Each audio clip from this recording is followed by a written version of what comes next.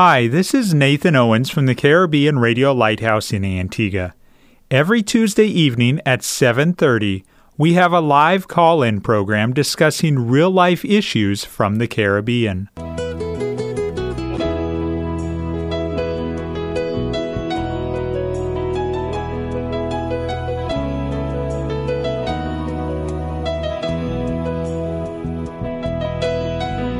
Sanctify them through thy truth. Thy word is truth. You're listening to That's Truth, a live call-in program with Dr. David Murphy, designed to answer your questions biblically in this confusing culture. Dr. Murphy has over 30 years of counseling and ministry experience here in the Caribbean and is ready to answer your questions according to truth. Good evening and welcome to another episode of That's Truth here on the Caribbean Radio Lighthouse. I'm Nathan Owens. I'm sitting in the on-air studio at the Caribbean Radio Lighthouse. Sitting across the desk from me, as usual, is Pastor Dr. David Murphy. Good evening, Pastor. Good evening, Brother Nathan, and good evening to those who will be listening to the program. Again, we would love to hear your suggested topics. We want this to be as practical of a program as possible. And the best way to do that is to discuss things that are relating as closely as possible to you. And so we are asking you to share your suggested topics. Time across the Eastern Caribbean on this Tuesday evening is 7:32. Pastor, we have a number of questions that came in right at the end of last week's program or over the past week. So we're going to start out with those, and then we will jump back into our topic, Lord willing, from last week, which is that of the prosperity gospel and the word of faith movement. Let's start out with a WhatsApp question from St. Kitts Nevis, and this is in relation to, at the end of the program last week, a listener asked you if you, something to the effect of if you teach God's word and all the commandments as they are. They state in response to your answer, the commandments still stand. Even in Revelation, it says that. They state, you know a lot, but you mislead us in saying that the commandments have changed. God's law is perfect. Pastor, what are your thoughts? Well, either the person didn't understand what I said or he hadn't thought too carefully what was actually said. The point I was making is that he asked if I teach all the commandments of God. Now, I didn't know he meant specifically the moral law, because the entire law of Moses, the Pentateuch, all 5 books, is called the law in the scriptures. And there are certain laws and commandments given to Israel under the economy of law that is not relevant today. I drew the attention that the dietary laws, the agricultural laws, for example, even the dress code, you couldn't mix different fabrics together. Then there were certain rituals and ceremonies that are not applicable because Christ has already died and there's no need to have those symbols any longer. And then even in regard to civil life, there are issues like, for example, the levirate law, where you had to marry your brother's brother's wife. If your brother died and didn't have children. But when it comes to the moral law, certainly 9 of the 10 commandments of the moral law are incorporated into the New Testament. You can check the epistles and you find that the Apostle Paul and the other writers indicate or speak to the effect that these particular moral laws are in place, like about worshiping God, not stealing, adultery, false witness. All of those are included in the New Covenant. The one that's not mentioned and the one that we don't teach is the fact that you have to worship God on the Sabbath. The Apostle Paul makes it very clear in Colossians, a matter of conscience, and the Sabbath is no longer binding. And the reason why it is no longer binding is because the Sabbath celebrated the old creation, which is the physical creation. The Lord's Day, Sunday, celebrates the new creation, which is the new man that comes as a result of the resurrection. So that's why he was trying to make some clarity on the matter. And then if you need more certainty on this, if you read 2 Corinthians chapter 3, you'll find that Paul makes it clear that the old covenant has been put in place and now we're under a new covenant of grace. So I hope the person who are listening, I would hope that you study more carefully what I've said. I do think that we did a program on the law already, if I'm not mistaken. And maybe at the end of the program, Brother Nathan can give you the particular number that you can probably check it out. But we did discuss the law at another program, and I think my position on that matter is very, very clear. Yes. Again, if you at any time want to go back and listen to a previous episode of That's Truth, tonight is the 115th episode. You can go back and listen to all previous 114 at your convenience via podcast. The easiest way to do it is if you go to our website, radiolighthouse.org, scroll down to the second photo that you see, and right in the middle of that photo is a circle that says podcast. Click on that, and then you will see a link for That's Truth podcast, and you can look those up. There's a number in relation to the law, specifically the Sabbath. We did in the 4th episode one entitled The Sabbath, and I'll skim through this, and if I see the law specifically, I'll share that later. You're listening to That's Truth. It is an interactive live call-in program, and we look forward to interacting with you. We're thankful for those who have already sent in their questions. You can call and be put live on the air, 1-268-462-7420. You can WhatsApp or text your question, 1-268-782-1454. Nathan, I did want to interject one other matter. The best book I've read, because it seemed to me that I suspect that this question came in from someone who has Seventh-day Adventist leanings. The best book I've read to answer these questions about the Sabbath is a book written by a guy called Dale Ratzlaff, Ratzlaff. He's an ex-Seventh-day Adventist pastor. The book is called The Sabbath. It is probably the best book I've read that deals with this matter and puts it in perspective. I would suggest that the audience and anyone that's interested in the whole question of the Sabbath, Google The Sabbath by Dale Ratzlaff, Ratzlaff. I think you'll find his book fascinating, very exhaustive, and in the end, completely convincing that it is no longer applicable today. And we did do 2 episodes on specifically the Seventh-day Adventist and comparing their official teachings with those of Scripture. And you can look for episode 43 and episode 44.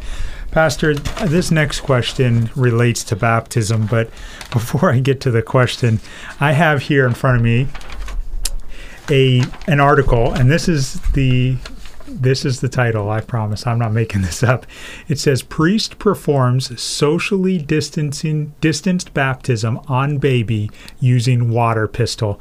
And there's a photo of this, I'm assuming, Catholic priest that has a water gun or a water pistol aimed at a child being held by a woman, assume the mother, and there's 6 feet between, and he's spraying this child. Mm-hmm. Pastor, why would someone believe? I mean, this is ridiculous. This is crazy.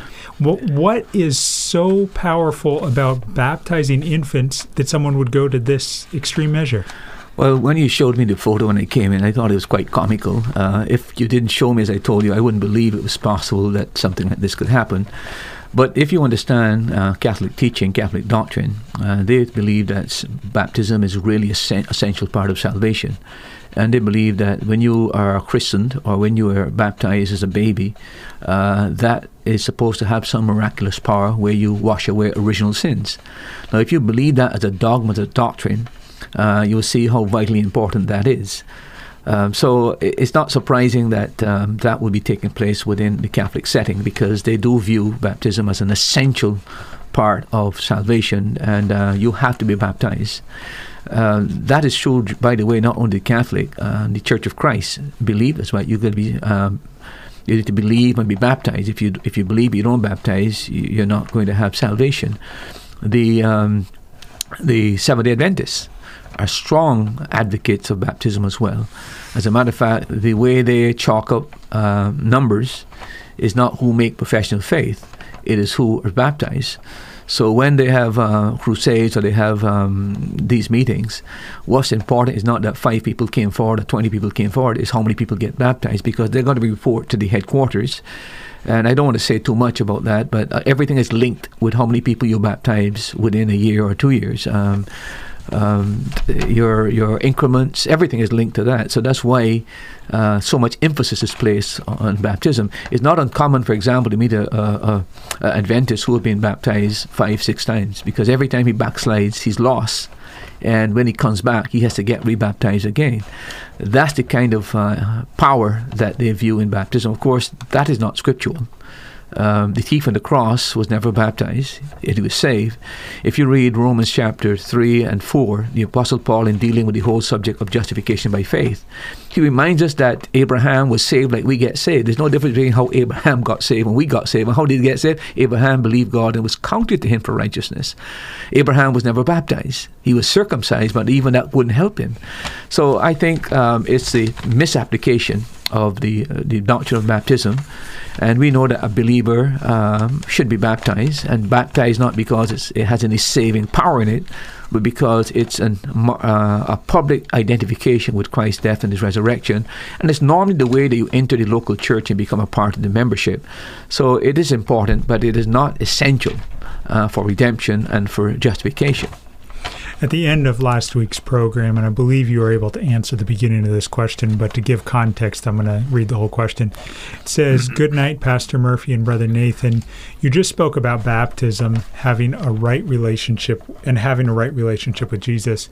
Yet the Adventists teach that you have to be baptized to be saved. Where did they get that from?" And I believe you touched on that last week. Yeah. I did. And so then the rest of it here is they had speaking of the Adventist, this listener is aware that they had a virtual crusade for 3 weeks, and at the end of every message, the pastor was inviting persons to put down their name for baptism. Not once did I hear him give an invitation for salvation. Why are they leading people to believe that if they are baptized, they are on their way to heaven? Well, again, it depends on your fundamental beliefs, your theology, what's your core doctrines, and that is where the Seventh-day Adventists believe that baptism is actually part of being saved. If you believe that, you're going to push that, and that's what they do. This is where I say that, the Adventist message is a distorted message in the sense that the emphasis is never on Christ. You never, when you hear of Seventh-day Adventists, you either think in terms of the Sabbath, everything is the Sabbath, or everything is baptism. And that is part of the distortion, and it conveys the wrong message, because the preeminence of Christ is completely lost in this whole haze of this kind of teaching that they have. But once you embrace the doctrine that there's such a thing as baptismal regeneration, or it's essential to salvation, then you're going to push this as though it is vitally important, and that's what happens. And that's how they measure true conversion, not if you make a profession of faith, but if you were baptized.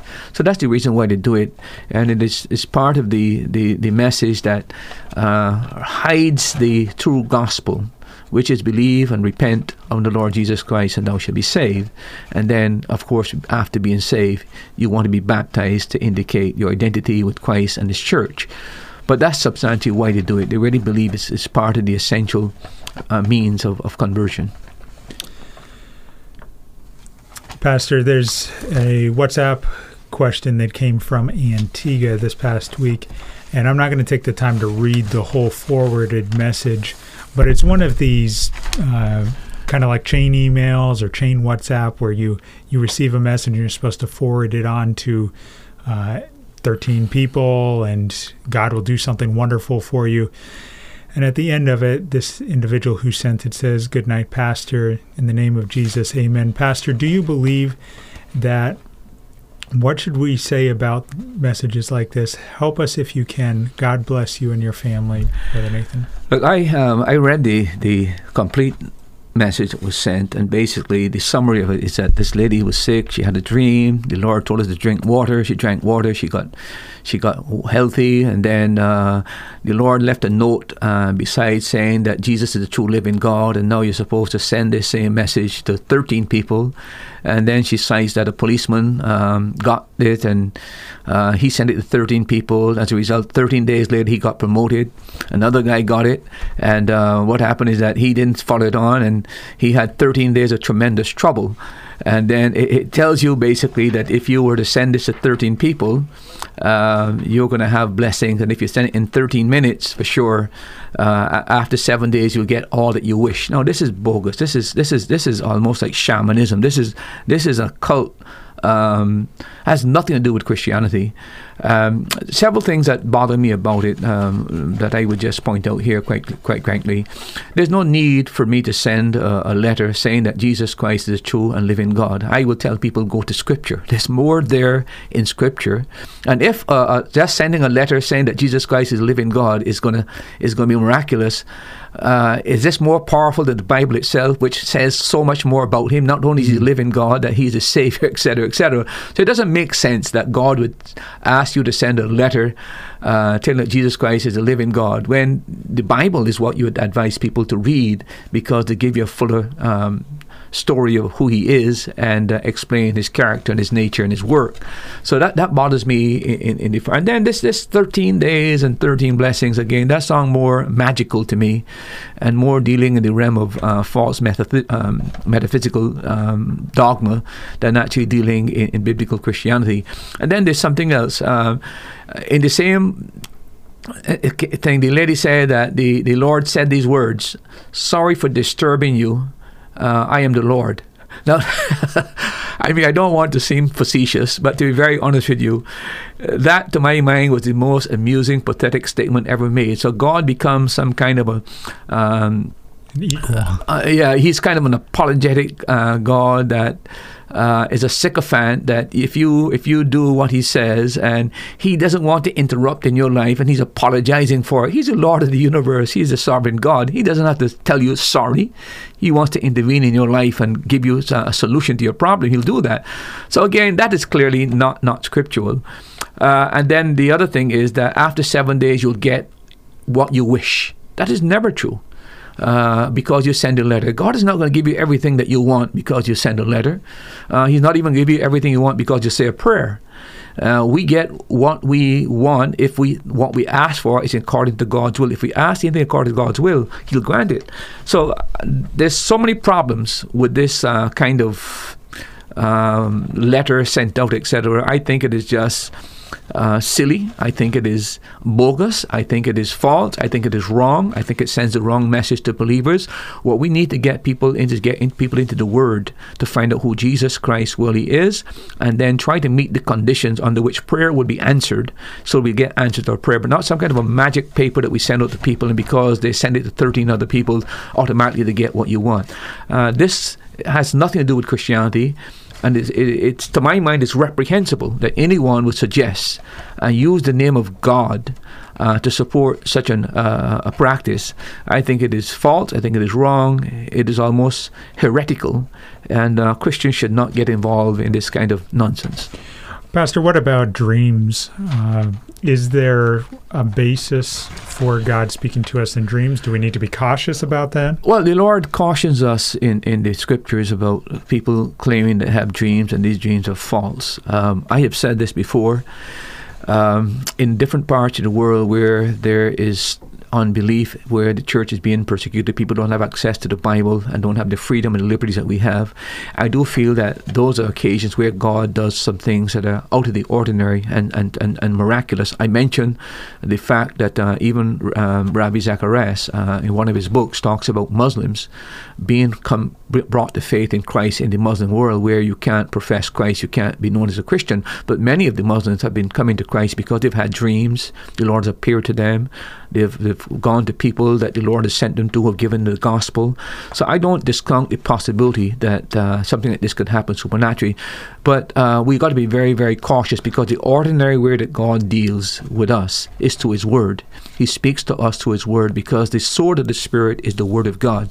And we don't have to depend on these extra biblical means of revelation for God to speak to us. We need to get into a good church or a good place where God can speak to us, or listen to a good Christian program so that God can speak to us.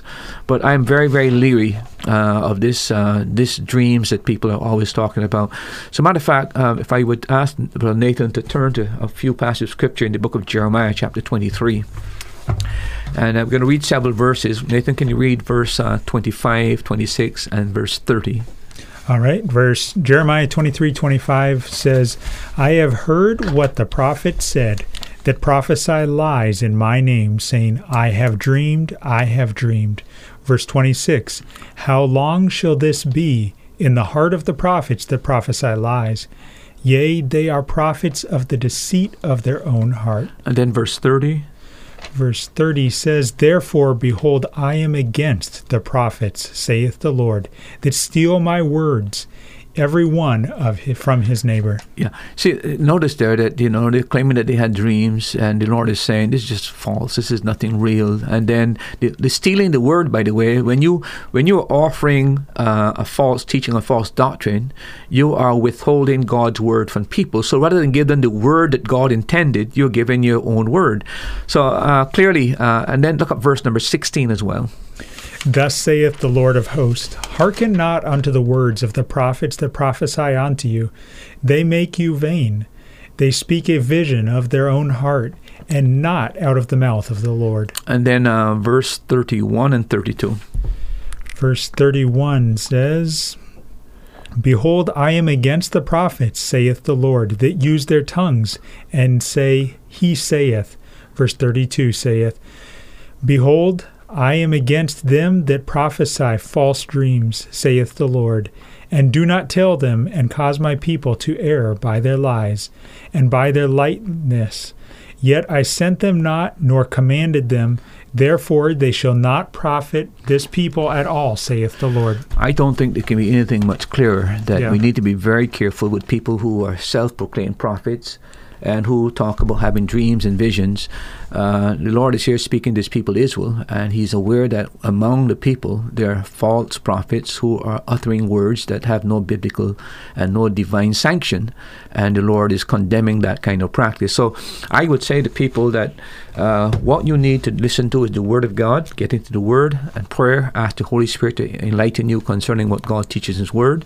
If you do have a dream that you think that is somehow divine, how does that fall in line with Scripture? If it violates Scripture or principle of Scripture, it is simply maybe you overate or something happened, but that's not from God.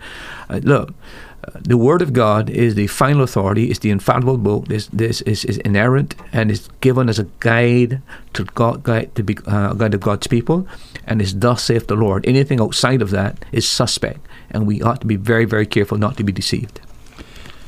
Pastor, a WhatsApp question from Antigua says, good night, Dr. Murphy. John 14:28 seems to be saying that the highest has no equal. So why people worship a lesser God? Is that not breaking the commandment? Psalm 18:13 also is referred to as the highest. Is not that so? Well, perhaps you can read John 14:28 for the audience so we have an idea of the text. Yeah. John 14:28, as I pull it up here, says, ye have heard how I said unto you, I go away, and come again unto you. If ye loved me, ye would rejoice, because I have said, I go unto the Father, for my Father is greater than I. Yeah, I think the person there is, when they talk about an inferior God, I suspect he's saying that Jesus Christ, we worship Christ, so we worship an inferior God. That's the impression I got from the text. If I am anyway misinterpreting what the person said, and I hope you're just sending something to clarify that. But here is what we need to understand. Remember that Christ became man. Remember that He humbled Himself. He became the Son of Man. In the book of Philippians chapter 2 and verse 5 to 10, it says that he did not consider equality with God something to be held on to, but he made himself of no reputation, became a servant.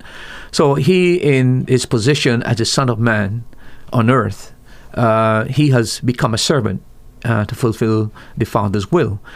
So when he said the Father is greater than me, he's speaking from the perspective that he is the Son of Man. And that's where he uses that particular term. Remember that Christ has a dual nature.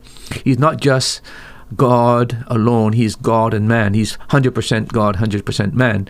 That's the dual nature of Christ. And on earth, when he was living on earth, he lived as a man, as a Son of Man. So he can use that term in that sense. The other thing that we need to recognize, however, is that even within the Godhead, there's a hierarchy.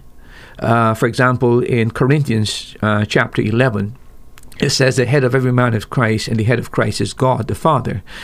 Clearly, there is a hierarchy within the Godhead.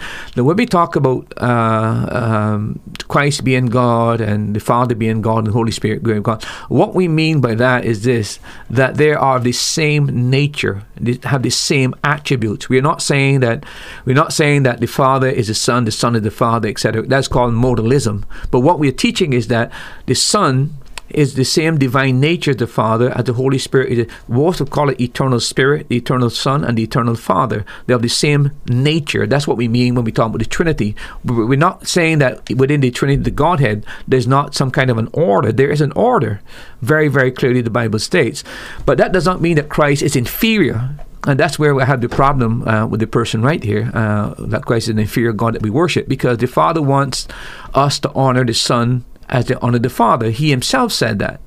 So we must render the same worship to the Father as we render to the Son, because they are of the same nature. They are divine nature. That's what needs to be clarified at this point in time.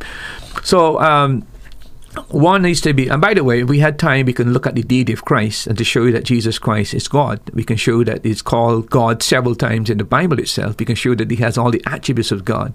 And we can explain very clearly in the scriptures as well that this Son of God became a man to die in man's place as a Son of Man.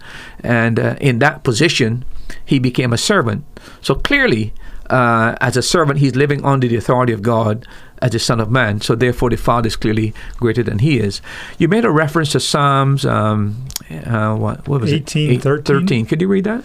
Yes, let me pull that up. Psalm 18 and verse 13 says, "The Lord also thundereth in the heavens, and the highest gave his voice, hailstones and coals of fire." Well, clearly, the God, the Father, speaking there is the highest. Nobody disputes that.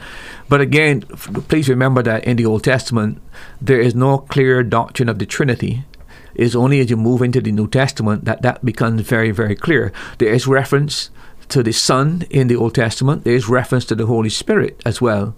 But when it comes to the fullness of revelation as to what this means, it is only when we come to the Bible that we begin to understand that the Father, the Son, and the Holy Spirit, that becomes very clear as this progressive revelation. However, we're given hints that within the Godhead there's a plurality, because let us make man in our own image. Let us. There certainly has to be at least two there.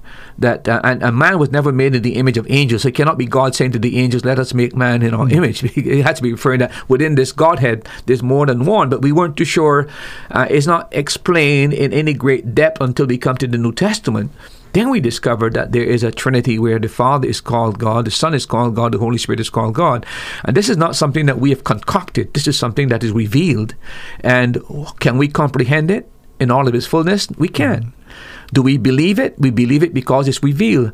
How we totally explain it, I don't have anybody who in totality can explain it that everybody's mind is satisfied, but it's a truth that is taught there, and it makes sense because take the person of Christ.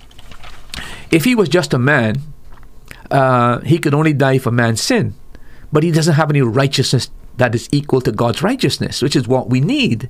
So as a man, he could die for man's sin, but he has to have the same level of righteousness that God has to satisfy God.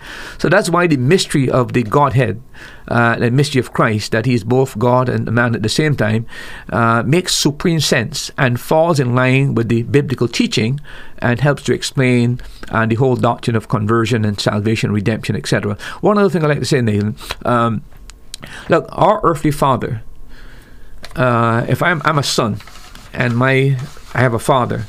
Now, I'm human. He is human. But there's a hierarchy where I need to recognize that he's not greater than me, that he has a different nature than I have. Right? Same thing with the Father. The Father is a divine nature, the Son is divine nature, but there's an order that is recognized within the Godhead. So I hope that kind of makes a parallel. So when we talk about Jesus being God, we're saying that he's of the same nature, and he's of the same substance or essence that God is. But we're not saying that he is identified as him in the sense that he is some kind of modalistic form, that the Father changes the Son changes the Father, except that's not the biblical teaching.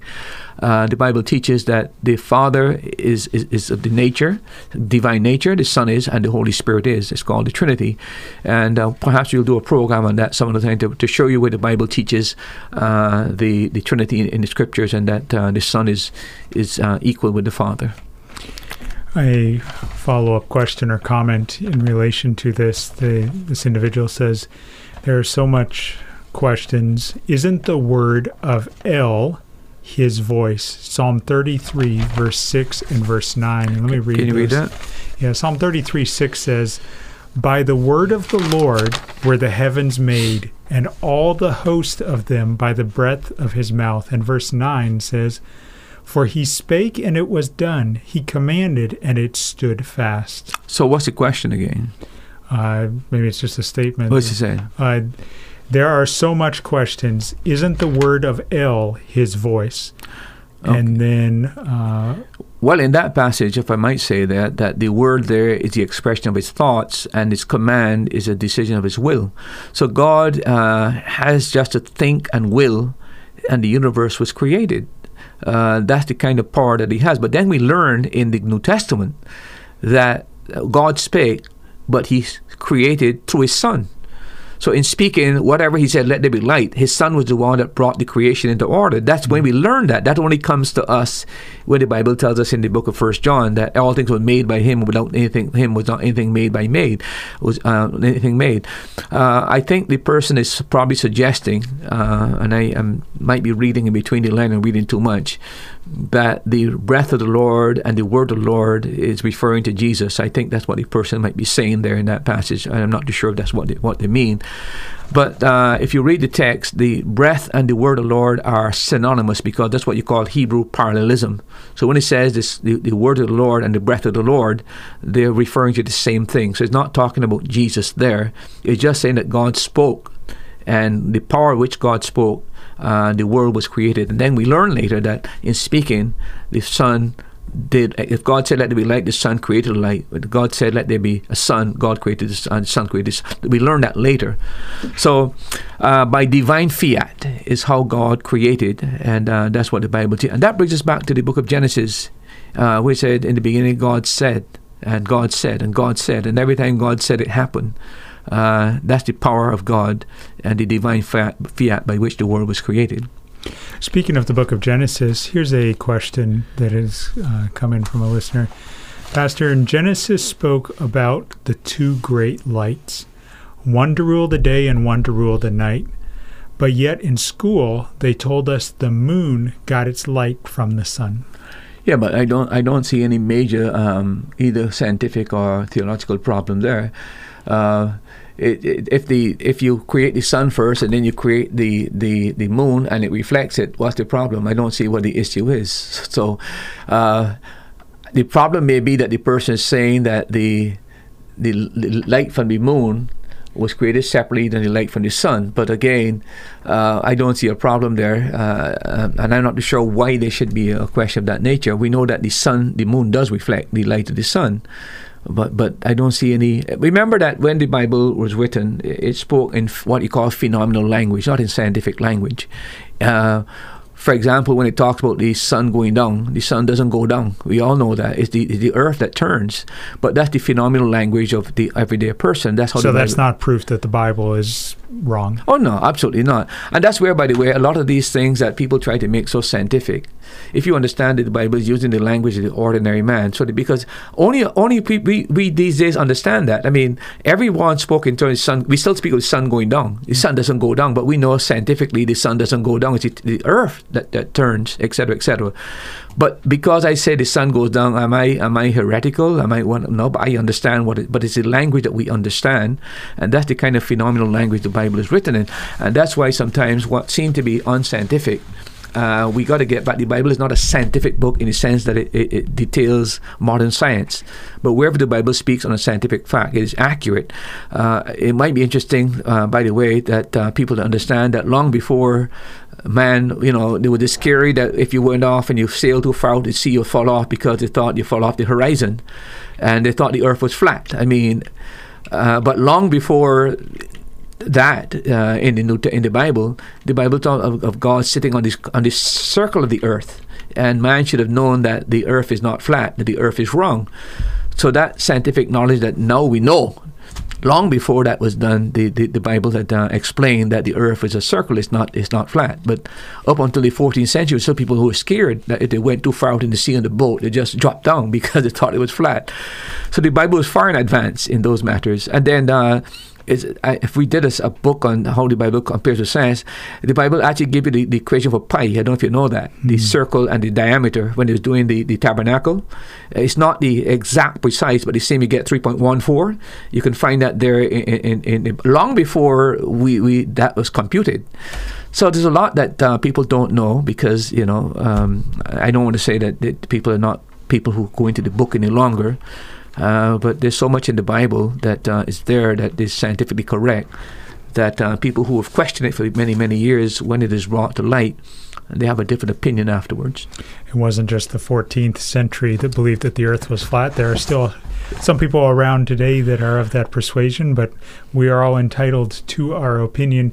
You're listening to That's Truth, broadcasting from the island of Antigua on 1160 AM, 92.3 FM, online at www.radiolighthouse.org. And you can also join us for this program on Facebook Live, Caribbean Radio Lighthouse Facebook page. You click on the Facebook Live video feed and you can comment your questions. If you'd like to call and be put live on the air, you can call 268-462-7420. The phone line is open and available, waiting for you to call. If you'd rather send your questions via WhatsApp or text, you can send them to 268-782-1454. Pastor, we have one more question that has come in, and then we'll jump into our topic from last week if nothing else comes in. This is relating back to a comment you made toward the end of the program last week, and it's going back again to creation. It says, briefly explain your comment when you said sometime that you cannot believe in evolution and God. And I think they were referencing the fact you made a strong statement. You said that you don't believe someone can be saved and believe in evolution. No, the reason for that is this. The Bible is explicitly clear in both the Old Testament and New Testament that God created. And God created by divine fiat. Okay? God did not create by the process of evolution. If you believe that God created the process of evolution, I don't see how in any world you can be a believer, you can be a Christian. I'll tell you why. Because evolution presumes that there's death before there's sin. That's the whole process. That you, in other words, man didn't reach to this stage. There were beings before man at different stages that died off, and man evolved. The Bible makes it clear that death is a byproduct of sin. There was no death before sin came in. So you have a theological problem if you believe in evolution. The other thing is that, again, how would God confuse a world for so long that He's the one that created, when in truth, in fact, they came through the process of evolution? And then there's no proof for evolution. There's absolutely none. It's zero. It's zilch. If you read Darwin's Origin of the Species, you'll see how many times he uses hypothetical language is pseudoscientific language. And Darwin, by the way, didn't have the education of a secondary school boy, one that goes to A-level subject. That was the level of his understanding of science. The average school boy in A-level probably knows more about genetics than Darwin did. So it was a very, very a stage of where, and by the way, everything was pure speculation, pure hypothesis. Nothing has been proven. There are no intermediary species. So if there was evolution, you will find in between species all over. You don't find that. Okay, and then many times you find a whole, almost a whole mountain of different species all meshed together, which explains the flood. There's no progressive standard progress. That's all part of the imagination. By the way, the other thing is that these people have created men out of a tooth. I mean, it is so shocking when you discover what they've done, even from a tooth of a pig. Some of these, like the Cro-Magnon man, the Neanderthal man, etc., etc. It is total dishonesty. And even after it's been debunked, rather than remove them from the scientific journals and from the encyclopedias, etc., they continue putting the same nonsense in there, misleading generation after generation, and it is just unethical. But I think the problem basically is that for them now to admit that the evidence is so heavily in favor of an intelligent designer, intelligent God making all of this, especially now with the deciphering of DNA and the fact that the level of knowledge and the level of information that is so sequential that's in there, that it's impossible for that to happen. But now to retract and say that we were wrong, etc., it brings the whole castle down. And they built this whole thing for centuries on this whole false idea, and people's entire lives will be disrupted. And I think that's where they are at this point. But they're totally dishonest, and they're not prepared to face the facts. They're not even allowing Christian doctors and lawyers and different teachers to teach the facts. They are squelching the information because they've taught a pseudoscientific doctrine for too long, and the whole thing is coming to its end. And eventually, I think they'll come to one conclusion: this just couldn't happen. And I think that is already the general opinion, but it is still being stifled that this information is there, and that the Bible and the biblical doctrine is sound and that's based on solid scientific fact and solid reason. Now, I'm not in any way promoting evolution, but Pastor, how would you respond to Acts 16:31? And this is where someone asked the Apostle Paul, he said, "What must I do to be saved?" And he says, "Believe on the Lord Jesus Christ, and thou shalt be saved, and thy house." Again, I agree with you that a mature believer, someone who has been saved for years and has studied the Bible and has started to realize how everything fits together. But as a young believer, an immature believer, many of us did not necessarily have that full grasp of all of these biblical concepts. How can you really make a statement as strong as to say that someone can't be saved and still believe in evolution? That is my judgment. I make no apologies for making that kind of a statement, because I think that's a fundamental issue at heart. If there's not a creator, there's no need for a redeemer. If there's not a creator, there's no need. Man never sinned. There's no sin whatsoever. So there's no creator, there's no sin. So what is this whole thing about? Right? So it completely undermines every fundamental truth of Scripture. Right? And if there's not a creator, why would Christ have to become a man? That makes no sense whatsoever. So I'm just simply saying that when you weigh the consequences of surrendering creation and understand how it intertwines with, as a matter of fact, if you go back to the book of Romans, which I've been preaching for some time, and Paul begins to deal with this whole issue. Paul makes it clear that Adam was a historic person, right? If Adam is not a historic person, Christ is not a historic person, the whole salvation doctrine crumbles. the moment you surrender creation and the human fall. And that's exactly what evolution does, okay? Evolution has no explanation for why man is the way that man is, no explanation for why man is desperately wicked, that he's fallen, that he's sinful. As a matter of fact, evolution believes that man is still in a state of progress and eventually will come to perfection. If you believe that, tell me, why do you need the Bible? Why do you need Christ? Why do you need redemption?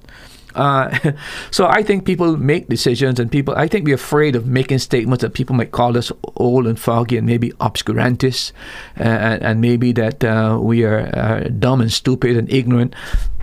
Those things never bother me. My main concern is that the Bible is the Word of God. I am totally, completely convinced of that, and every argument that I make is based on that premise. And I can't retract, I can't go back, and I will not try any way to dilly-dally to ingratiate myself with people who hold a different position, because to my mind, there's no other position than what the Bible states, and that's my position on these matters. As you were answering that, I was just thinking about the fact that as Paul's answering this question, evolution wouldn't have been a prevalent thought. I'm not even sure if evolution would have been accepted by even the most secular individual in Paul's time.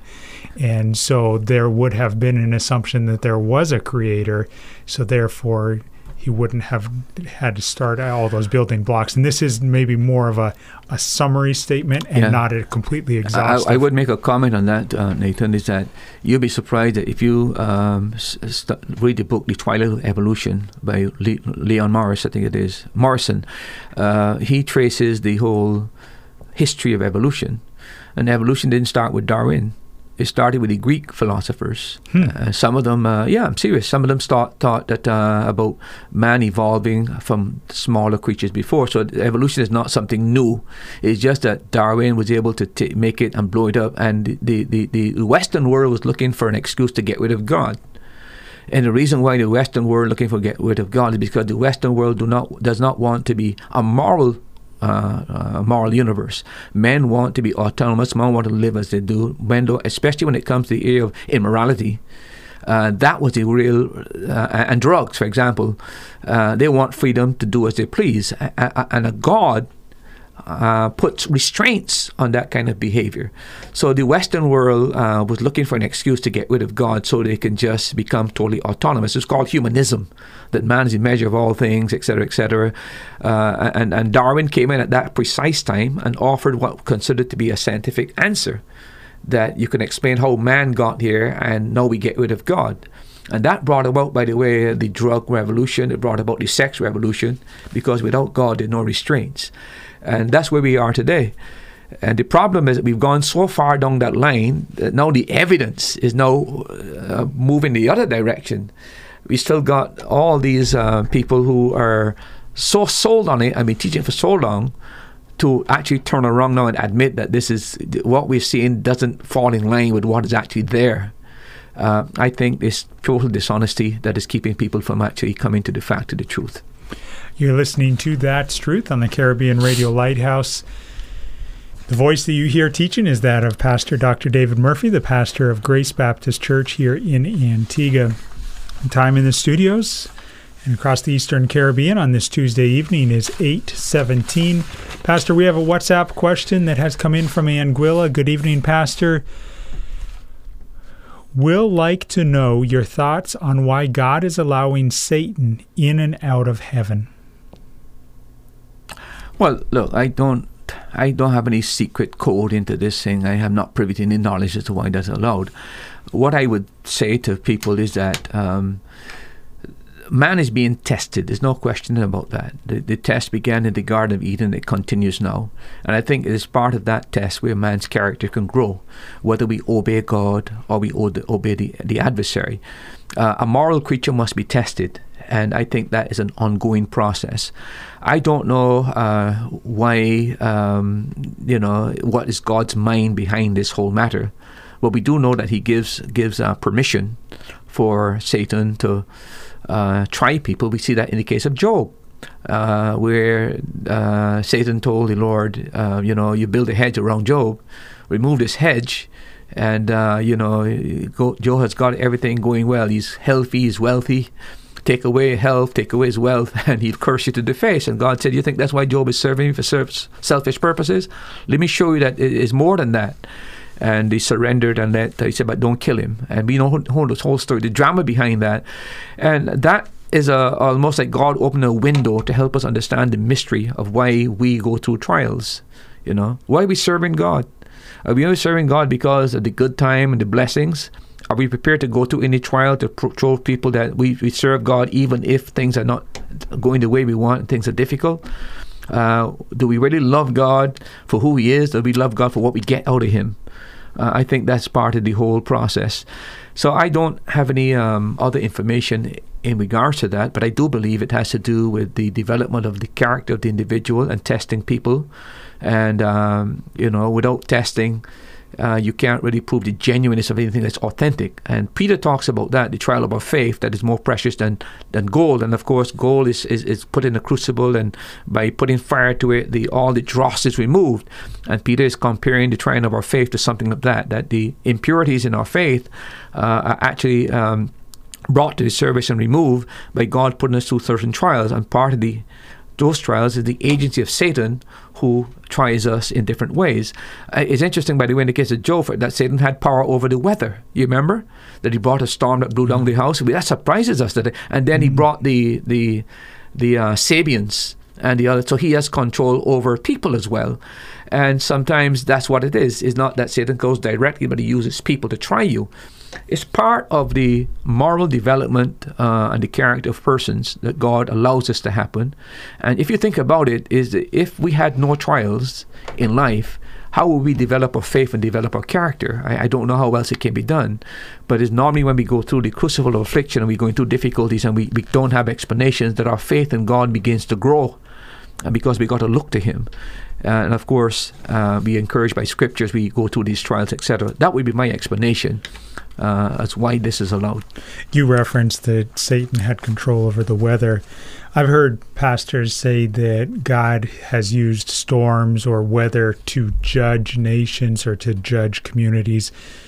How, as we go into hurricane season next week, we start June hurricane season, how do you tell, is it our place? And if it is, how do you tell whether it's Satan in control of the storm that caused devastation or whether it's God?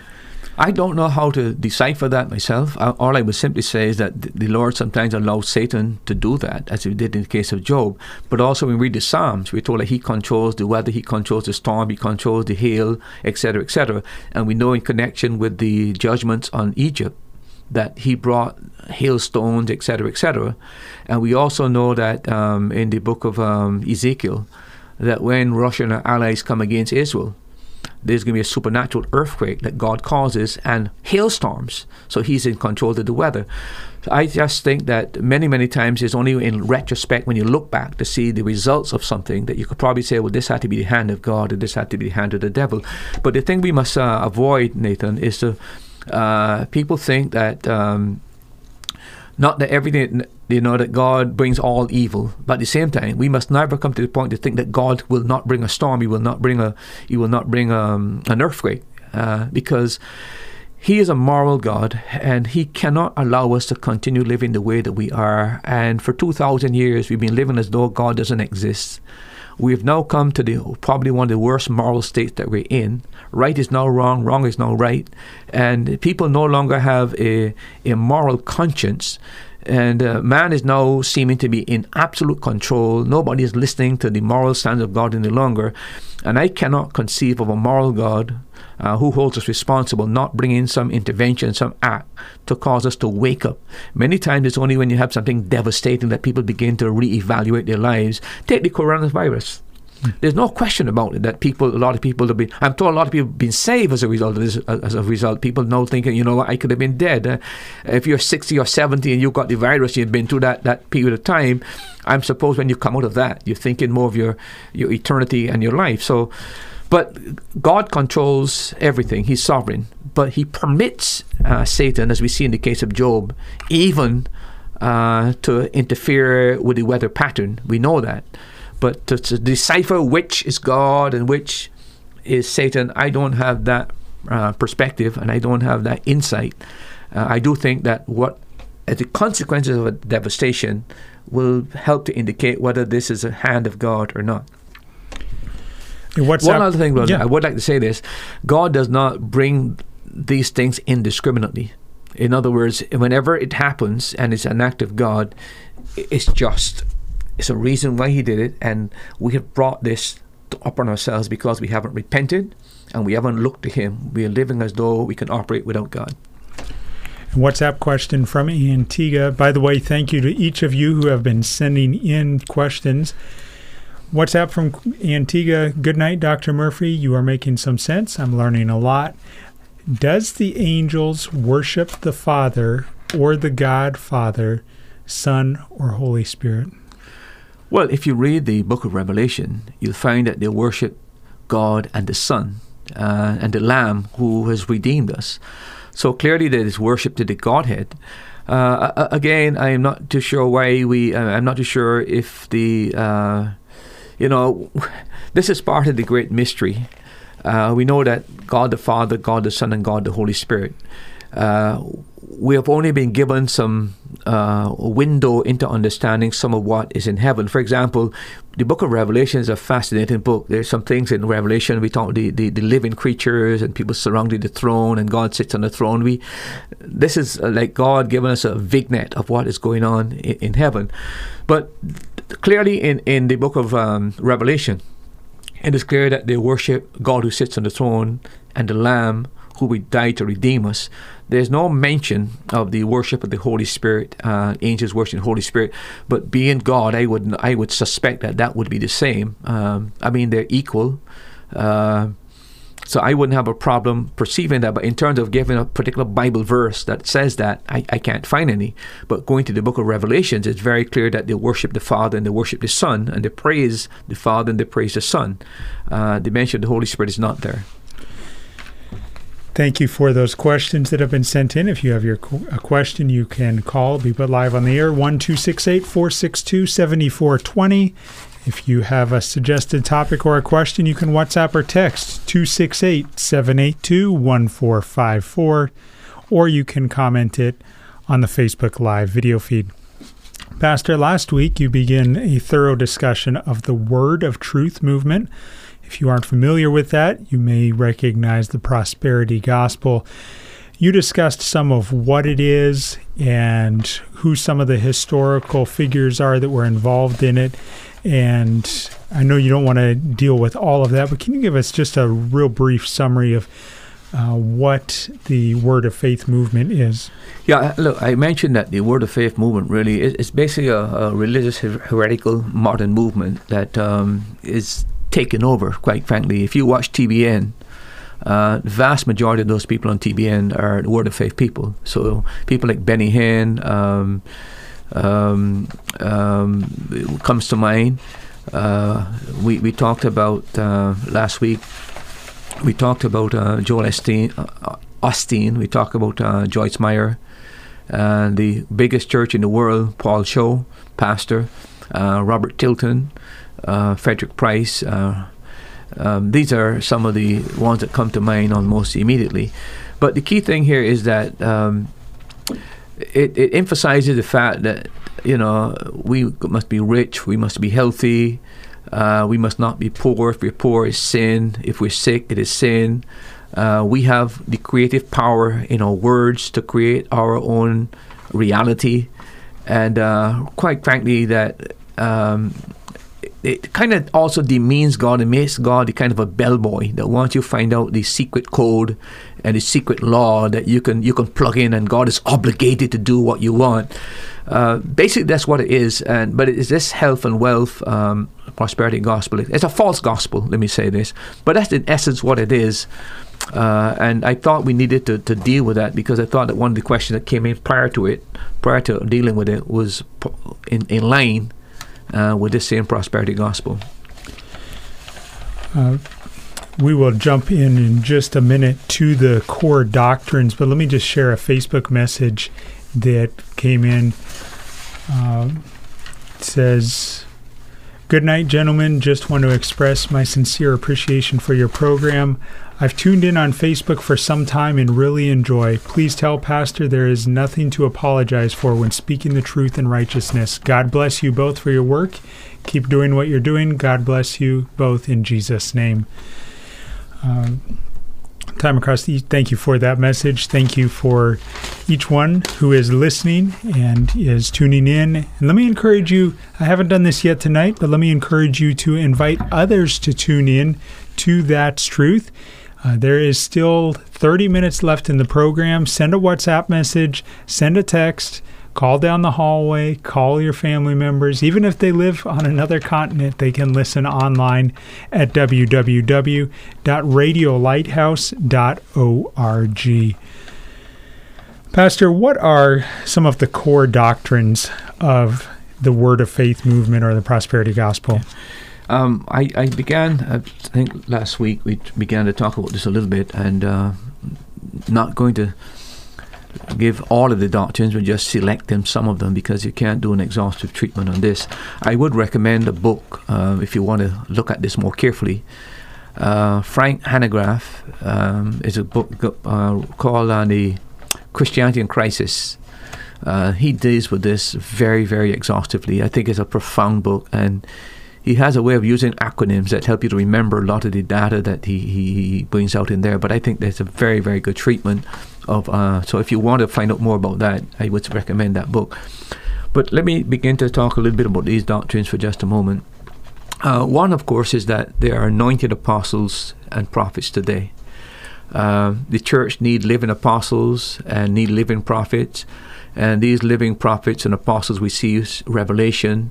And these revelations are supposed to be shared with the church. And generally speaking, these revelations come to these prophets by Jesus teaching them some kind of a Bible study and the Holy Spirit giving them enlightenment. If you read Hagin's book, Hagin recounts that he had tutorials from Jesus. And one of the books called I Believe in Visions, he tells you about these Bible studies that he had with Christ. So they make a lot of claims. And then if you challenge them on the fact that there are no apostles today and there are no prophets, they often offer you very dire warnings. Hagin himself said that somebody who contradicted him fell dead in the pulpit. And Benny Hinn said that the day is coming when those who attack us will drop dead. So he probably has privy to information that I don't have. But that is one of the big areas of the Word of Faith movement, that they're living apostles and they're living prophets. And that is, as I pointed out before, this open a whole Pandora's box now to deception, because if you've got living prophets, what happens when those living prophets contradict Scripture is this fresh revelation. It's just like the Church of Mormons. The Church of Mormon would believe that they accept the Bible, but they say that there's a new revelation. That new revelation has come through the Book of Mormon. So anything in the Book of Mormon that contradicts the Bible, the problem is not a contradiction, it's just a higher revelation. It's just something that wasn't there before, etc., etc. Same thing with Islam, with the Quran. Obviously, Quran came 600 years after the Bible, basically, but they claim that this is a new revelation. So if there's anything in the Bible that goes against the Quran, the problem is that the Bible is corrupted. See, when you open that kind of a door, there is no limit to deception. And that's why I said last week, and I keep saying, there are no living apostles and there are no living prophets. The prophets and the apostles laid the foundation for the church, according to the book of Ephesians. Once the foundation was laid, that particular gift and that particular ministry was no longer, because God has completed His revelation, so there's no need for prophets. So that's the first thing I need to state, that is something very, very common with I've seen advertised here in Antigua when they have been certain crusades, prophet so and so and apostle so and so.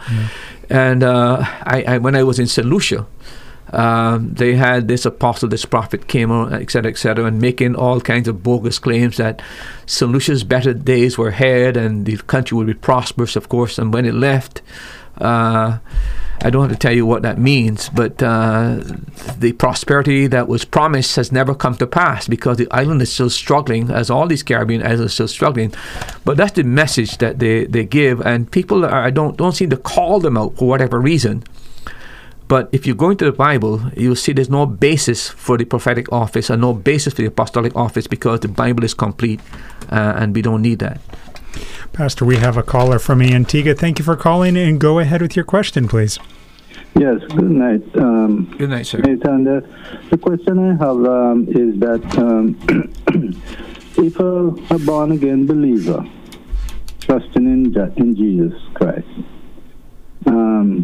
sometime down the road they get discouraged or disappointed and they commit suicide, can they be saved, or could they go to heaven? Well, if you want me to answer that question, you just said that they're born again. Okay, that means that they're regenerated. That means they're a child of God. That means that they have the righteousness of Christ, that they are in Christ already. For some reason, I don't have any explanation for it, but some people can have a temporary state of madness. I've stated on this program before that because a person commits suicide, it doesn't mean that they're damned. If a person out of insanity commits suicide, but they're, for whatever reason, I don't see there's any justification for that person's loss. If we are saved and we're saved forever, and God saved us from eternity, He knew, and quite frankly, our names are written down in the Lamb's Book of Life from eternity. How then can a person who is born again, blood-washed, clothed in the righteousness of Christ, placed in Christ, have the seal of the Holy Spirit that guarantees his redemption, he has some particular problems in his life that leads him to a point of insanity. In that state of insanity, he commits an act of suicide. How then is he lost? That makes absolutely no sense to me. If you can believe a person is saved and lost, I can see why you would reason that. But if a person is genuinely, authentically saved, that person is saved forever. Thank you very much, Pastor. That's a very good explanation. I agree with your explanation. Thank you. God bless you. Thank you very much for that call. God bless you, and have a good night. The time across the Eastern Caribbean is 8:35 on this Tuesday evening. And if you are interested in hearing more about the topic of suicide and what the Bible says, even assisted suicide and euthanasia, you can go to the podcast of That's Truth and look for episode 23 and episode 24. Those are entitled Suicide, and the second one is entitled Suicide, Assisted Suicide, and Euthanasia.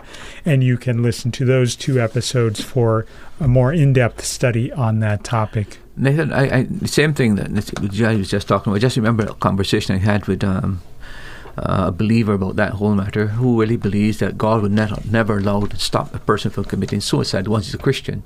I don't know where you get that, quite frankly, why a person would believe that. And there are examples in the Bible, for example, of people committing suicides. You've got the example of Samson. That was an act of suicide. Samson pulled down the building on himself in order to kill the Philistines. But again, that was a deliberate act. That was self-murder in the sense that he knew he was going to kill himself, but in the et cetera, et cetera. So I don't know where you draw the line. And the other thing is that Christians can make mistakes. I can become insane. I can go to a point of insanity where I don't know. So God is going to stop me from going to insanity. I don't know what I might do that might call that insanity. Maybe that I've got so many things bottled up in my mind that one in my mind just blows. I don't know what I'm doing. I jump off a building. That's a more of insanity. So I think behind a lot of this, at the very core of it, when you think about it, people who say they believe in salvation by faith actually have an element of works involved there. That is something you do that's going to get you saved. They don't understand that salvation is purely of grace. So I think behind a lot of these situations, that when you get down to the core meaning, it is what kind of life I live. It's really a work salvation at the very core of it. We have a hard time understanding how God can just save us by grace without anything we can do, say, or whatever. We have a problem with that because we live in a meritorious society, and people are always judging us and always evaluating us by what we do. And I think that carries over into the Christian life. And even though we say we believe in salvation by faith alone, by grace, lodging in the back of our minds is this hesitancy, so that when we have a situation like this, we tend to bring that work salvation into play. And I think that's where the problem really lies. I don't think we fully understand what grace is and that God save us purely on the basis of our grace, of His grace. Pastor, we have a listener from Nevis who would like your explanation or your thoughts on this verse. Psalm 113 verse 3 says, "From the rising of the sun unto the going down of the same, the Lord's name is to be praised." Is this verse not saying that the sun goes down? I believe this is going back to the fact that you were referencing the phrase. Again, my point I made at the beginning, and I hope you person listened very carefully, the Bible uses phenomenal language, the ordinary language, how men speak, etc. And so that is not in any way contradicting the scientific fact that we know it's the earth that turns and that causes to seem as though the sun. We all know that. But we speak in that phenomenal language, and that's the kind of language that is used. Remember, the Bible is not written for a scientist, it's not written for a physicist, a person who studies maybe geography or whatever it is. So what do you mean by that statement? Are you saying that those people can't be saved? No, I'm not saying that. I'm saying that it's not written in the language of scientific language. It's written in the language where the ordinary person understands. The phenomenal language that we speak about. We talk about the sun going down. We all know the sun doesn't go down. But that's the language the Bible writes in, etc. So I am simply saying that it was not written in scientific language and scientific code that only scientists can understand. But we understand what that means. So I don't see anything contradictory there. I just think that we got to understand how the Bible is written, and that the fact is written. I think I've drawn the attention to another program that when the Greek manuscripts were discovered, the New Testament language was discovered, it was not classical Greek. It was just a different type of Greek, and they were thinking that maybe this is some kind of scientific language or Holy Spirit language. And then they discovered, when they went into the dumps and the garbage and started digging up, they discovered that the contracts and the letters that were written that people throw away were the same language that the Bible. In other words, it was the ordinary language of the man in the streets. It was what we might call today dialect, basically. That was the kind of Greek they call Koine Greek. It's not the classical Greek, and that's what the kind of language is about, because it is written to bring God's message to everyone, from the highest to the lowest. And if the lowest can understand it, the highest can grasp it. You put it to the point of the highest, and the lowest can understand, but you put it at the level where both can understand. That's the message. It's a message of saving grace, written in the language that the ordinary man can understand. While we're on that topic, Pastor, what must I do in order to be saved? The Bible tells us, believe in the Lord Jesus Christ and thou shalt be saved. The message of the gospel is repent, escape the wrath to come, and put your faith and trust in Jesus Christ. When you repent of your sins, God pardons you, God forgives you. When you put your faith and trust in Jesus Christ, God pardons you, He gives you the Holy Spirit to come and dwell in you. He imparts Christ's righteousness to your account, but it's an act of faith. It's not because of what you do, what works you do, what church you join, whether you've been confirmed or whether you've been baptized. That has nothing to do with it.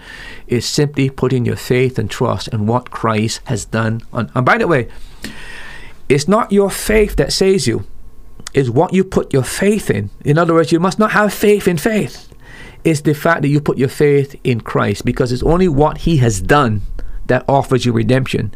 He has paid the debt for your sin, and He is able to pardon you. But you need more than your sins forgiven. You need righteousness so that you can deal with God on a daily basis, because even though your sins are forgiven, you still have a sinful nature. But if you have a sinful nature, how is a holy God going to deal with you with your sinful nature? He can't even look upon sin. And that's where the mystery of the imputed righteousness of Christ comes into play, where God puts Christ's righteousness to your account and deals with you as He would deal with His Son. He sees you clothed in the righteousness of Christ.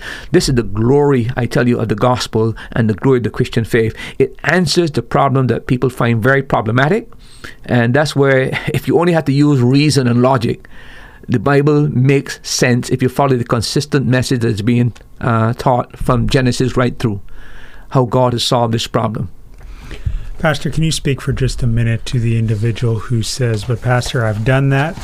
I truly believe I got saved, but because of being stuck at home or whatever circumstances recently, I have fallen back into some horrible addictions. For the sake of this example, let's say pornography.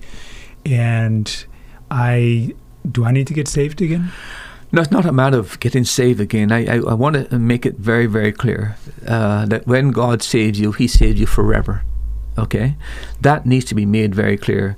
But everyone knows, every one of us are very conscious of this, that there are moments when people backslide, people get involved in things they should not get involved in moments of weakness. They do things, they do acts, etc., etc. That's a given. John said, if any man said he has no sin, we deceive ourselves. So there is clearly a problem that we have in the believer's life, that sin comes in. In the case where you have the pandemic and people are in a close contact in different situations, and out of boredom sometimes, I can see a person who has been for a period of time being tempted. I can see that person reverting to that guy. I think he's a person who's had the victory over pornography in this 2 months that we've had. The enemy comes, and I can see a person yielding to that. I can see that. I can understand that. What is needed is simply to confess your sins and to seek God's forgiveness, and to put something in place to restore or to replace that. Anything you take off in the Bible, you have to find something to put on. So if you just stop doing something and don't replace it with something else positive, you're always going to revert to that. So you always have to put off and put on, right? So you need not only to ask forgiveness for that, but you need to put something in place of that. So by the way, sometimes you might want to have somebody to hold you accountable. Listen, find a good friend. And this is difficult, very, very difficult, because you're sharing a part of your life that it can be devastating if it's leaked out. So you have to find somebody that you have real confidence in and share that, and let them hold you accountable. Let them call you on the phone. Let them say, listen, I know you had a struggle last week. I'm going to ask you specific questions. I think that would be very, very helpful. And then find a prayer partner, somebody who can actually lift up you before God in prayer and ask God for help and for grace. And then get into the Word. Thy word that I have hid in my heart, that I might not sin against thee. And the Word has a purifying power. Our Lord says, sanctify them through thy Word. Thy Word is truth. And the word sanctify means to make holy, to cleanse. And the Word has an effect. Dwight L. Moody used to put I think he had in the folder of his Bible, God's Word will keep you from sin, or sin will keep you from God's Word. Getting to the Word, but the answer is not being saved again. The answer is confessing your sins, seeking forgiveness, and putting something in place to avoid you falling back into that situation. But God's a pardoning God and a forgiving God. And by the way, if that weren't true, I think the church should close down, because nobody that is a Christian is perfect. Not one single person, including the pastor and the priest and everybody. We are all moving towards perfection. Mistakes are made, confession needs to be made, and God is a pardoning God. In the last 15 minutes here, let's steer back to the topic of the core doctrines of the Word of Faith movement. You were talking about the fact that they believe in living apostles and the roles that they play. Yeah. The other main doctrine that really is thoroughly heretical, as I would say, and false, is that they have redefined faith. And what I mean by that is that they see faith as a substance. And really, that they see, just like you build a house out of material, they think that faith is like that God built the world out of faith. I can actually give you the quotations that these guys have made. They've given to the word faith some kind of a materialistic aspect to it, but that is part of the problem. It's like faith is like a building block. And God is a faith creature that God created by faith. And the same way God created by faith, you can create by faith. And what God did, that God gave words are the receptacle of faith. So by speaking words, you're putting faith into the words, and those words became power. So God uses faith. The words are like a container that hold faith, and by speaking that's how God created the world. So you today is like a little God. You too can do the same thing, and your words You can use your words to create your own reality. We'll talk a little bit about that more, but take what they call positive confession. And these people are very serious about this. I want a 4-bedroom house. So what I need to do is to, by faith, say that I want a 4-bedroom house. So I want a 4-bedroom house. Say that until you believe it. And then visualize that you already have it. And what happens is that when you are saying that, hope is something in you that flies up to heaven, basically, and goes into behind the veil. And those words of faith are there, and eventually they metamorphosize, and you're going to get your house. I mean, it is pure magic. It is more metaphysical magic than it is Christianity. It's not faith in God, It's faith in faith. Yeah. If you have enough faith, you can create your own reality. Now, that's where the problem lies, because from Genesis to Revelation, faith is always faith in God. It's not the power of faith, it's the power of God that does, but they're saying that faith is what does the work. So God is completely displaced. So if I want God to do something, and by the way, faith is the only way to unlock the spiritual laws. So once I learn this art of faith, I can unlock those laws, and God has to follow those laws because he himself is bound by those laws. So God is like a genie, and God is like a bellboy that I can get whatever I want. If I want a house, I can get a house. I want a Mercedes-Benz, I can get a Mercedes-Benz. If I want a yacht, I can get a yacht. It all depends on making a positive confession and believing that, and God has to act. How does this house of cards not collapse? Because, I mean, how many people have really been able to visualize that 4-bedroom house or that Porsche or that Lamborghini, and it actually came about? I mean, wouldn't you at some point give up and bad word of mouth or whatever spreads? It falls in line with our culture. Okay. Our culture is a materialistic culture. Our culture wants success. Our culture is a culture of greed. The more we have, the more we want. This religion buys into that context. And that is why these guys that make these kind of promises, they are driving Mercedes-Benz, have 3 or 4. They might even have a Rolls-Royce as a side. They are living in multi-million-dollar homes. They are flying in jets that are $40 million. They're going all over the world. They have the designers' clothing. They have everything that they want. They're the ones that are reaping the benefits of this, see? And I could never, whether save or not save, ever buy into this kind of nonsense. But believe it or not, it is something that it has taken over. The television has taken over. And by the way, some of these guys are raking $65 million a year. See? And then they take the idea of sowing the seed as well. Yeah. I mean, if I want to get, I give to get. That is totally unscriptural. The Bible tells me that I must give cheerfully, I will give with the right motive, I must give sincerely, and I must give as God prospers me. I don't give to get. That is nothing but religious greed. But again, it is part of the mindset and the culture. And the religion is the same kind of religion the Bible talks about, that they will draw to themselves teachers who will... The ears are itching to hear what they want to hear, and the teacher tells them exactly what they want to hear. That's what it is. I want wealth. I want health. I'm going to bring somebody who's going to promise me health and wealth. That's the kind of message I want. I don't want to hear about repentance and hell and judgment, etc., etc. So I'm now sitting under the authority or the counsel or the wisdom of a person who tells me what I want. I don't want to be offended, etc., etc. That's where we are, a religion that is in line with my depraved nature and what my desires are. And the Bible warns that the day would come when that would happen, and we today are witnessing that. And don't forget too, Nathan, that behind all of this enterprise is an infernal spirit that is deceiving people.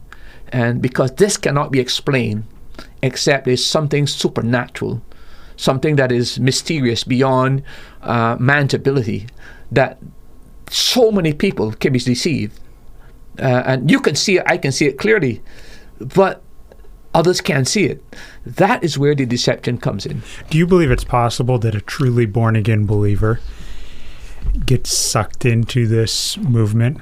I think anybody, look, anything as far as sowing the seed. Yeah, anybody is anything anybody's ever done, I've said, I believe is capable of. You get away from God, you can get so far away from God that you can do some things you never thought you'll ever commit. And I think a person can be misled and drawn into this kind of thing, and et cetera, et cetera. But I also believe this, that God will chasten a person like that and try to bring them out. I mentioned before that when a believer goes into something that is wrong, as his father, God will try to get a message to that person. There's some kind of conviction, there's some kind of word, some kind of individual. God would use different means to get the attention of that person. If that person doesn't yield to that, there's divine chastening, and the Bible warns about that. That is, every son that God, he chastens. So there'll be a chastening process.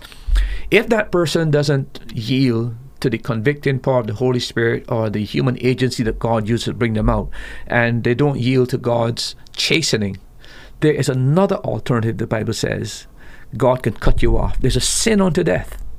And I say not, John said that you pray for a person who committed sin unto death. And that's where sometimes Christians are cut off very early in life. Maybe they're driving a car and you hear a crash and you say, but I can't believe he was just here. See, because in divine chastening, if we don't yield to divine chastening, the ultimate thing that God does is to cut us off, and he cut off very early. God is very patient and very long-suffering, but his name and his glory he's deeply concerned about. And while he allows a believer to go on for a period of time, there comes a point where God draws a line. And I think that's where the sin of death happens, and God can commit to bring a person prematurely out of life. But so I do feel it can happen in a believer's life. But I do feel that God will use means to bring the believer out of that. And if that person doesn't yield, I do believe there's chastening. And if there's no response to chastening, then there's a cutoff at some point in time.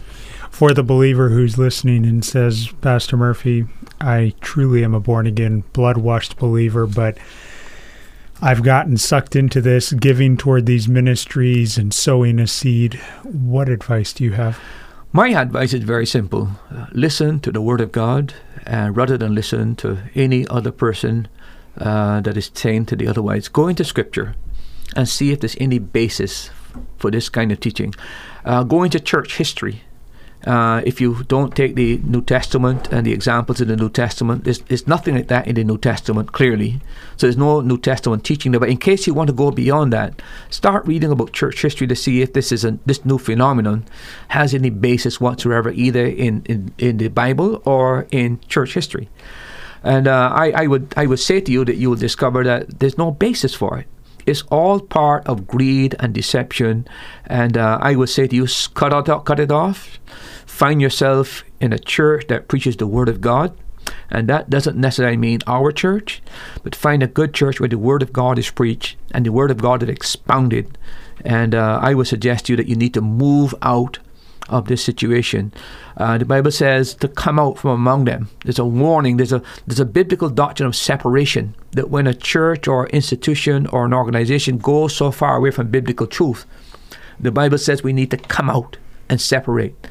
And there are times when you need to separate from even a brother in Christ because of some wrong or some evil, and there's no change in that person's life. So my answer to you is to leave that movement, find a good Bible teaching church, and use your resources for the kingdom of God's sake in terms of missions or helping the needy.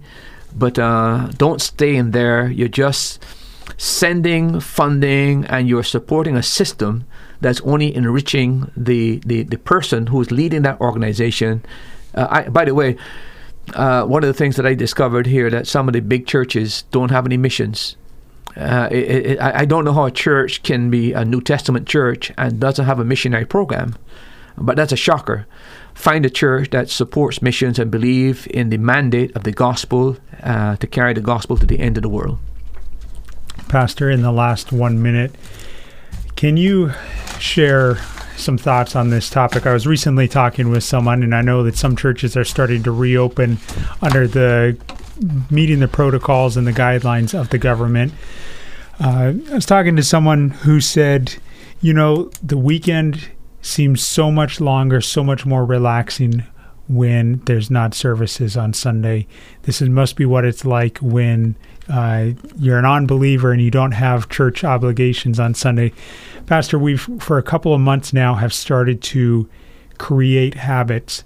What advice do you have for us to get back into the habit of attending church regularly? Well, I would simply say it's a matter of obedience. Forsake not the assembling of yourselves together. Let that be the guiding principle and rule of your life. And just remember that the church is a society. And what I mean by that, it's not just that you listen to on the radio. You need the social interaction of believers. You need to minister to other people. So it's not just about hearing the word, it's about ministering, it's about helping people as well. And habits are only broken when we practice, so we've got to get back in the 6 weeks. It'll take 6 weeks of continuous going before it becomes a habit again. Simple. Obey God and practice. Thank you for joining us on That's Truth tonight.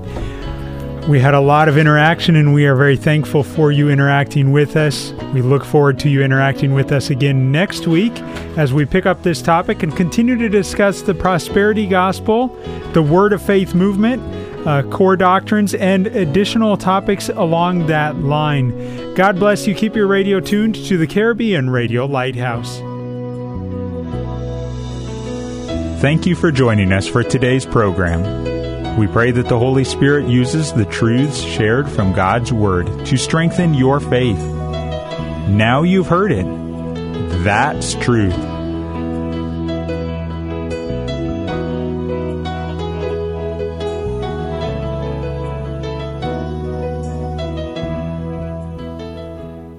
Thanks for listening. Remember, you can hear more answers to life's questions on That's Truth, Tuesday at 7:30 p.m. on the Caribbean Radio Lighthouse. If you're in Antigua, you can listen at 92.3 megahertz FM.